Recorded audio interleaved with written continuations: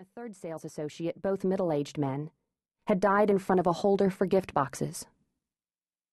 The blood hadn't attracted more than a couple flies yet. 10 minutes? 20? The fact it had been done in his town, within his reach, and as deputy chief of police he hadn't been able to prevent it, chilled his anger to a hard, sharp edge. Luke reached for his radio. 5514. 10-2. He recognized the dispatcher's voice in the brief answer. Janice, there's a multiple 187 at Ellerton Mall, Bressman's Jewelry. He mentally ran through the list of detectives on duty. I need Connor, Marsh, Mayfield, and St. James. Tell them minutes matter. Yes, sir. Priority calls are going out. Assign a band for this case. 4. He switched over his radio frequency. Emergency services? Janice asked. Dispatch Forensics Code Orange to the scene and alert the coroner. I'll need 40 officers pulled in. Locate as many as you can in-house, tap the Westford district, and then start calling men back to duty.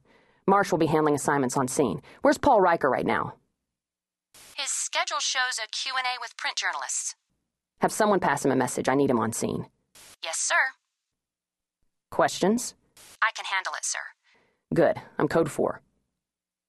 Footsteps had him turning. 2 mall security officers, both hurrying. Stay up front. Luke left the door swinging in the air-conditioned breeze and walked back to the showroom. There's been a shooting. How many security officers does the mall have on duty? 4? Okay, I want the 2 of you to close this storefront. Parker, once the gate is locked, I want you to sit at the side entrance to this store. No one but Brentwood or Westford officers enter. Or you won't be employed tomorrow, you understand? Yes, sir. Richards, I want you to get the other 2 mall guards and start working the parking lot starting at this entrance. I want a list of license plate numbers for every vehicle on the lot. They stood there. Move! They rushed to bring down the security gate, pulling the first panel from the ceiling to cover the main section of the store entryway. Luke walked over to the east wall of the display area and took down the 6th framed picture. His witness looked better in her official photo. Kelly Brown. It didn't sound like a 40-something's name. Her hair had changed. It was now a couple inches longer and a shade darker auburn, but the blue eyes were the same. He kept the photo and walked the display cases. Nothing appeared disturbed. A robbery with multiple murders and no jewelry taken? How much would be here in inventory?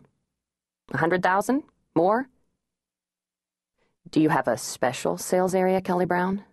Rings, watches, the necklaces that would cost a year of my salary. You were wearing no jewelry today, not even a ring. That surprised me. The cash register also appeared untouched. Luke looked up as the first officers he had requested began to stream in.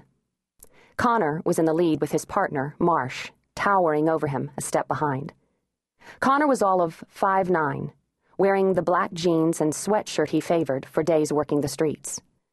Marsh, at 6'4", still looked like a hungover drunk after too many days staking out alleys, and the dark shadows under his eyes were more pronounced than normal.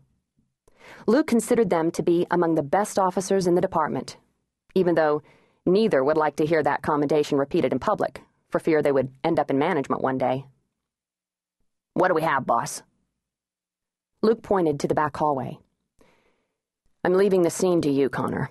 Marsh, you're coordinating the officers coming in to assist. I've got a witness to deal with. I need names and addresses of the victims fast, because I'm not seeing robbery as the motive. We're still in the first hour, so light a fire under everyone. Will do. Keep the traffic on Channel 4. As soon as Riker arrives, page me. The press is going to be a problem with this one. Trying to clear the mall of all shoppers wasn't a workable option, and sending a SWAT team searching for the shooter in a crowded mall would only end up with public panic and injuries. The shooter had come in, herded store staff to a back storage room, and shot them there. The scene presented said the shooter had left without trying to attract attention, and the timing of the shooting said he was already gone. For now, they would work it outward from the shooting scene and try not to